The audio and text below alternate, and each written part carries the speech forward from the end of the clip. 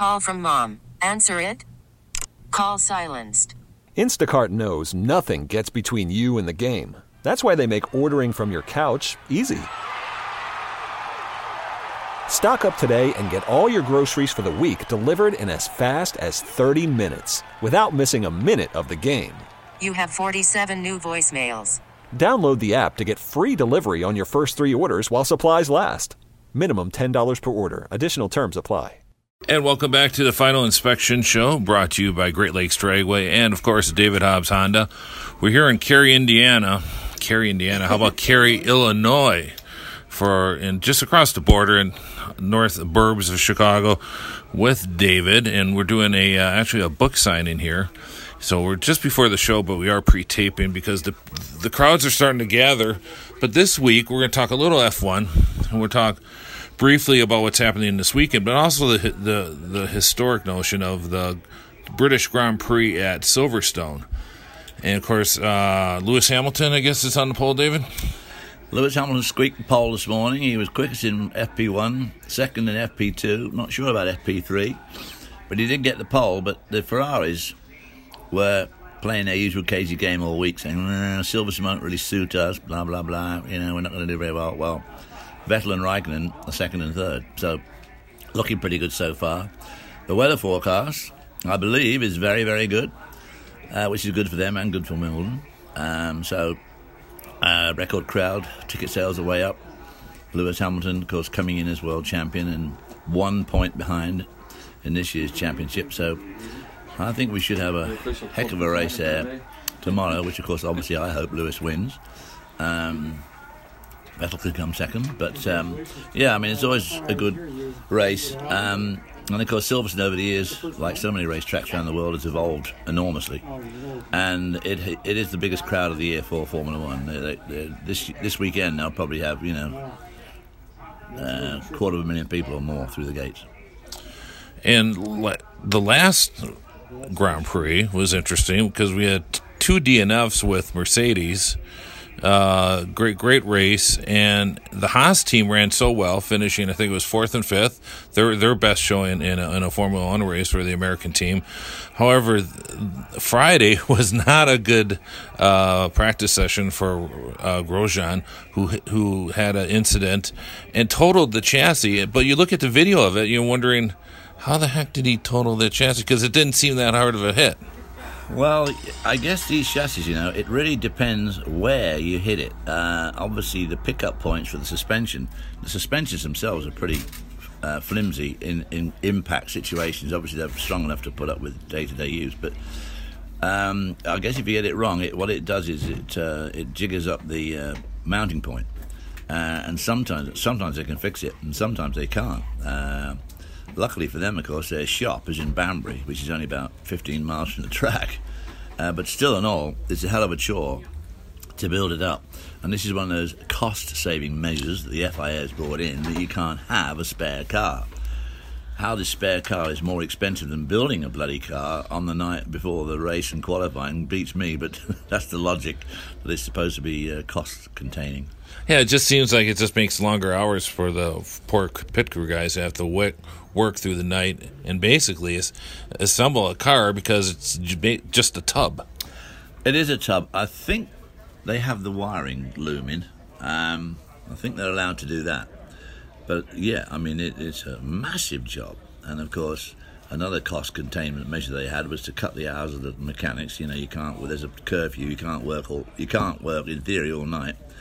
Now, I suppose in their case, they could go back to the factory and work all night, but that's just dumb luck. So very unfortunate because, as you say, in Austria the week before, the Haas team had an absolutely fantastic run. Obviously, Verstappen won it, so that was a fillip for Red Bull. Ricciardo dropped out, on the other hand, so we had 3 top guys drop out, both Mercedes and Ricciardo. And so this weekend, everybody's going to be trying to make up ground and make up for those lost points. And of course, we're at Silverstone, the historic Silverstone circuit, which I believe in World War II, wasn't that where they did a lot of testing for the Wellington bomber, wasn't it? Yeah, it was an Air Force. It was an Air Force base in the Wellington bomber, and hence the name of the main straight, which is Wellington. But yeah, I mean, it was the first. It was the site of the first modern Grand Prix. You know, after World War II, when the FIA started the current World Championship, of which we're up to race 1,000 or 900 and something, and the very first one was there at Silverstone in 1950, and of course they just used the perimeter track really, and they put up 50-gallon oil drums as the markers to mark out the track, and that's how it all started back in 1950. And I was there. Yeah, that was my next question. Yeah, I think you mentioned on one of the broadcasts that you, as a kid, you were actually at that first race. Anything that kind of sticks out in your mind? Well, the thing that sticks out in my mind was one of the support races. Sterling Moss was driving a white Jaguar XK120, and that actually appealed to me more than anything, because I went with my dad and mum, and we went with the old Rover, a Rover 14, which had a Hobbs automatic transmission in it, of course. And there was dad and mum, I think my brother went, and of course the King and Queen were there, so it's a pretty big occasion, and there was a huge crowd. I mean, it was a big crowd, probably 100,000, which in those days took an awful lot of dispersing after the race. You know, I guess as a kid, and you hear from other people, I mean, my first race I went to, the thing as a kid you see and wonder about the colors. The colors of the track, the colors of the car, everything is just so bright. Is that kind of what you remember too? Well, quite honestly, I don't. I remember a lot of grey because I think I was too short. So all I could see was grey, because everybody wore their suit and ties in those days, you know, to the track, and their hats. The men all had hats on, and I remember seeing a lot of crowd, but because I was only 11, so I was only about halfway up to most people's shoulders. But and, you know, I went to some other events, you know, Prescott Hill Climb, Shelsley Walsh. It always seemed to rain, too. You always seemed to get stuck in the mud in the car, which never helped either. You know, your first memories of racing. So, but I do remember going to see that first Grand Prix with the King and Queen there, and I do remember Sterling in the support race. And that was basically your home track, wasn't it, from Upper Boddington? Yeah, because then we lived in Leamington, which was still very close to Silverstone. Margaret and I moved to Upper Boddington when we got married, but Silverstone from Leamington's like 20 miles, so it would definitely be our home track. And that's pretty much right in the middle of England, isn't it, in the Midlands? Yeah, Leamington Spa always had a tree on a roundabout on the Lillington Road, which was always supposed to be the true geographical centre of Britain. Personally, I'm not absolutely sure. I think there's quite a few of them.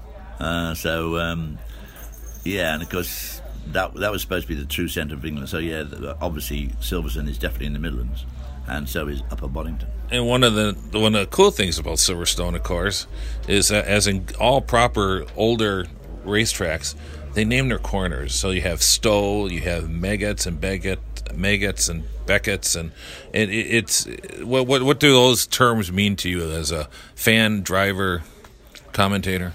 Well, it wasn't until I started racing here in America that I heard these terms of turns 1, 2, 3, and I'd never ever been anywhere where the turns had been numbered. They'd always been named. Mallory Park had Gerrard's, it had the hairpin, it had the Devil's Elbow, and as you say, Silverstone, of course. Some of those corners are pretty historic. Beckett's was named after Samuel Beckett, who lost his life at the hands of one of our charming kings. Copse was obviously the wood at the side there. Woodcote, I'm not quite sure what Woodcote's named after. Then Abbey, there was an old Abbey there. And Stowe, just off the track about 4 miles, is Stowe School and Stowe Village. So they all had meaning to them.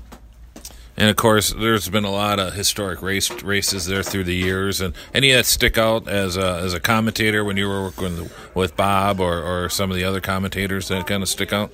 Well, I remember doing the race where Gilles Villeneuve, who was everyone's hero, ran over the chicane at Woodcote. They put in the chicane at Woodcote because, what year was it, 1980, that Keke Rosberg did that 160-mile-an-hour lap. And everybody got nervous, because it was a hell of a lap. I saw that. I was on the inside of Stowe watching him do that. And it was a grey day, and he just was absolutely mind-blowing to watch him in that Williams Honda. So then they had a chicane, and I was doing that race with Ken Squire, and he ran over it and broke the rear suspension and did a whole lap almost flat out with the rear suspension hanging off, and everybody thought, wow, what a hero, what a great guy, fighting to the end. And I thought, what a complete twat, because that car could dive off anywhere at any moment, take out 3 other cars, and he would have no control over it at all. But so I remember that incident well. But I say the highlight probably, my own personal highlight, was I had a race in my dad's XK140, which also had the automatic transmission, and I was racing against a DB4 Aston Martin, which was obviously vastly newer than my old Jag, and I beat this guy, but we passed and repassed. This is on the Silverstone Club circuit, and Lofty England, who was the team manager for Jaguar when they won Le Mans 55, 56. By that time, he was managing director of Jaguar, and also he was the clerk of the course, what you would call chief steward. And he came up to me afterwards and said, that was a very good race. And I was an apprentice at Jag, so he was my boss. And, of course, my Jaguar had lots of stolen parts on it that he didn't know about, but from Jaguar. But, well, not stolen, borrowed, really. They can have them back anytime they like. But and he came up to me afterwards and congratulated me on a great race. He said, very, very well done, Hobbs, very well done indeed. Very good race, well done. So that was a highlight for me at Silverstone. We're talking with David Hobbs at the Merpa Coffee and Cars in Cary, Illinois. And for details, you can check out the Final Inspection page on Facebook and also the Merpa page on Facebook for details. Pretty easy to find, right in the North Burbs of Chicago. And also, well, it's a little roundabout way, but it's not like going into downtown Chicago. So some people hear Chicago, they freak out. But if they can't make it today, where else can they get the book, David? Hey? Amazon, right? Amazon.com? Amazon.com, where they will find a magnificent book priced at anything Amazon want to charge that day. So, yeah, you can get there, get it Borders Books. Border Books, excellent. So, David, as always, thank you for spending a little time with us. And the fans are starting to gather. They're starting to get their torches and pitchforks. So I better hurry up here. So, David, as ever, thank you. Appreciate it. And appreciate you supporting the Final Inspection Show on Sports Radio 105.7 FM, The Fan. You could spend the weekend doing the same old whatever, or you could conquer the weekend in the all-new Hyundai Santa Fe. Visit HyundaiUSA.com for more details. Hyundai, there's joy in every journey.